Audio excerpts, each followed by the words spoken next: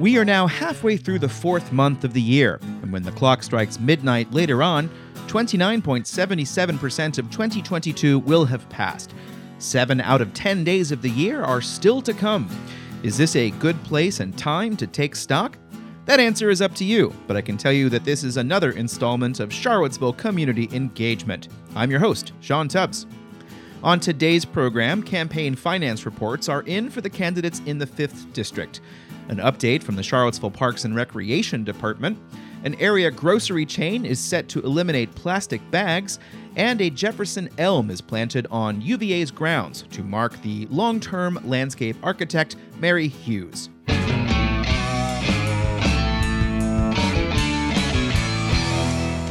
In today's first Patreon-fueled shout-out, it's springtime, and the Plant Northern Piedmont Natives campaign wants you to know they are a grassroots initiative of motivated citizens, volunteers, partner organizations, and local governments who want to promote the use of native plants. This spring, the group is working with retailers across the region to encourage purchase of plants that belong here and are part of an ecosystem that depends on pollinators. There are plenty of resources on the Plant Northern Piedmont Natives Facebook page, so sign up to be notified of lectures, plant sales, and more.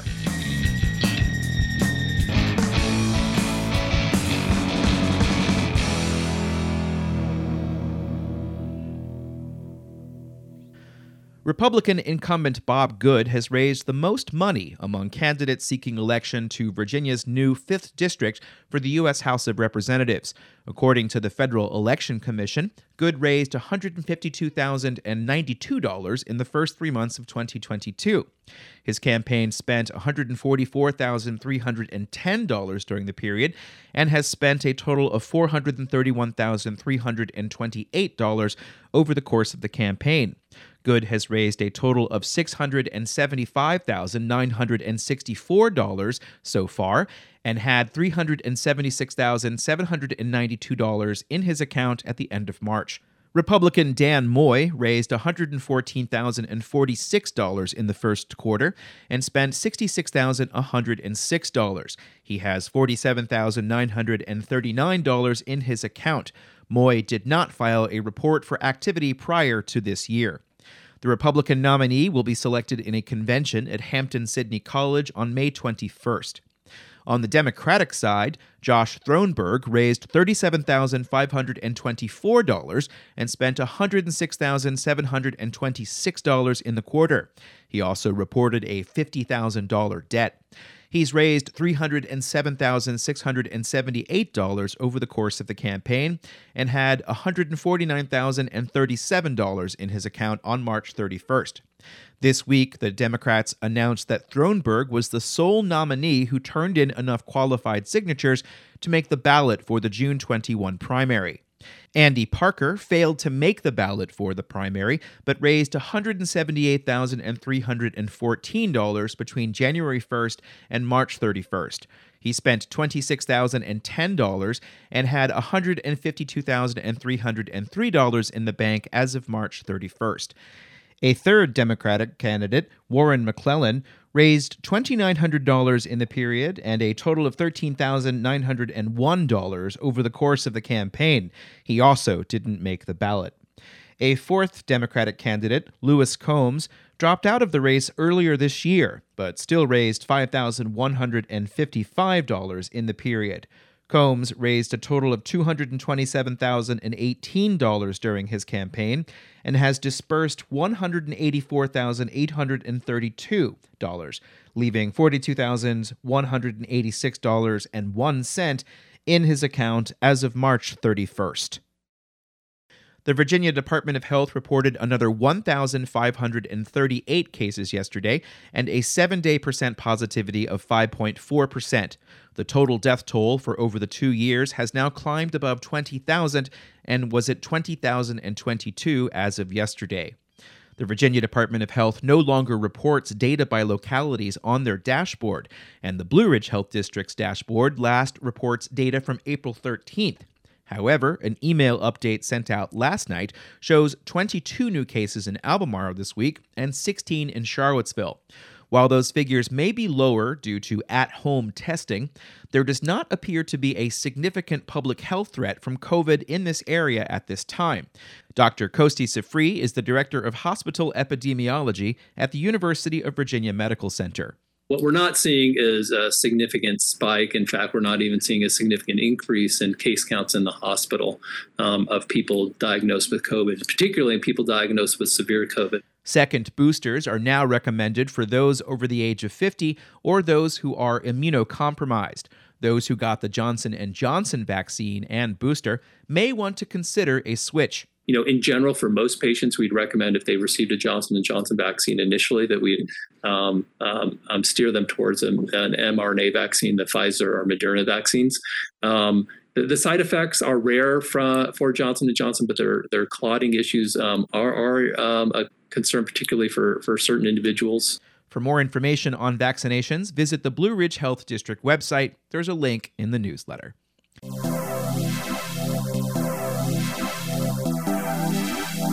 As Albemarle County and Charlottesville both consider levying a tax on plastic bags, a major grocery chain has announced they will phase out their use by the end of this calendar year. Here's a section from the press release of Wegmans' company website. With this decision, the company's goal is to shift all customers to reusable bags, the best option to solve the environmental challenge of single-use grocery bags. Wegmans will begin to charge 5 cents per paper bag, with proceeds going to local food banks or United Way chapters. The company has already eliminated plastic bags in New York, where they were banned in 2019 by that state's legislature. Wegmans also has experimented with eliminating them from some stores around the Richmond area. The release makes the claim that making the transition will eliminate over 345 million bags from going into circulation each year. Albemarle County will hold a public hearing Wednesday evening on imposing a 5-cent tax per bag. The topic might come up at a Charlottesville City Council work session on climate action that is set to take place Monday at 4 p.m.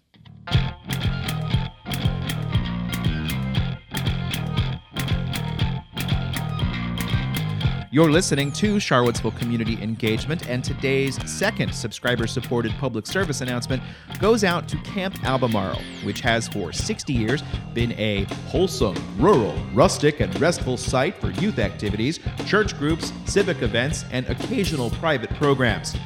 Located on 14 acres on the banks of the Mormons River near Free Union, Camp Albemarle continues as a legacy of being a civilian conservation corps project that sought to promote the importance of rural activities. Camp Albemarle seeks support for a plan to winterize the Hamner Lodge, a structure built in 1941 by the CCC and used by every 4th and 5th grade student in Charlottesville and Albemarle for the study of ecology for over 20 years. If this campaign is successful, Camp Albemarle could operate year-round. Consider your support by visiting campalbemarleva.org.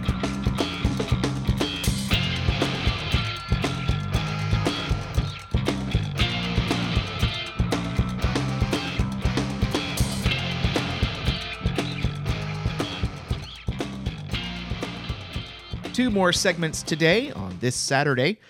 This week, Charlottesville's Parks and Recreation Advisory Board got an update on preparations underway to get the city's pools and spray grounds ready. Gator Batten is the interim manager of aquatics for the department. To the best of my knowledge, he is not speaking from another dimension, but just a faulty Zoom call. We are currently still developing our operational hours and what that's going to look like at our outdoor facilities. The goal is to open Washington Park, Honesty, and Smith. Of those three, only Washington Park opened last summer. Honesty Park did not open because of a shortage of lifeguards, and Smith Aquatic Center has remained closed for the duration of the pandemic due to repairs to address air quality issues. Hours in operations will depend on having lifeguards in place, and Batten said there are currently 65 set up for the summer. So we have looked at some creative ways of recruiting and trying to bring in certified lifeguard staff as well as encourage current staff to stay with us throughout the summer. These include waiving fees for certification courses, $250 signing bonuses, and a second bonus at the end of the summer. The city is also looking to outsource operations of Honesty Pool, and there's a request for proposals for that on the street. Vic Garber, the deputy director of the department, said they need at least 25 more lifeguards for full operations this summer. Garber said testing has been completed at Smith Aquatic Center. This included the filtration and chemical feed system. We had National Pools do that. We basically passed that with flying colors. Air quality tests have been conducted by 2 different firms. It should be totally sound from any type of chloramines or chlorine smell. Tests will continue to be conducted after the pool opens, and there are people using it. An opening date will be announced after the results of a 3rd test. Garber also said the equipment in the fitness room is being replaced. When people come in, they need to smile and stay as long as they want and be happy. Batten said the hope is to have the spray grounds at Belmont, Greenbrier, Tonsler, and Forest Hills parks operational in less than a month. The goal is over the next 2 weeks to test out water features, balance water chemistry, and our projected opening for those is going to be May the 14th. The University of Virginia celebrated its founding Wednesday with a tree planting ceremony that also marked the career of retired landscape architect Mary Hughes. Hughes stepped down in January after serving in the position for over a quarter of a century. UVA Today reports that President Jim Ryan spoke at the event and said that Hughes expanded awareness of the landscape beyond the academical village. During her time as landscape architect, Hughes directed a study of local waterways and the UVA stormwater system, which led to the creation of the Dell. Hughes also studied the history of enslaved workers and served on the President's Commission on Slavery and the University, which resulted in the memorial to enslaved laborers. A Jefferson elm was planted outside of Pavilion 3 in Hughes' honor. For a full list of memorial trees on grounds and off, visit the Office of the Architect's website. There's a link in the newsletter.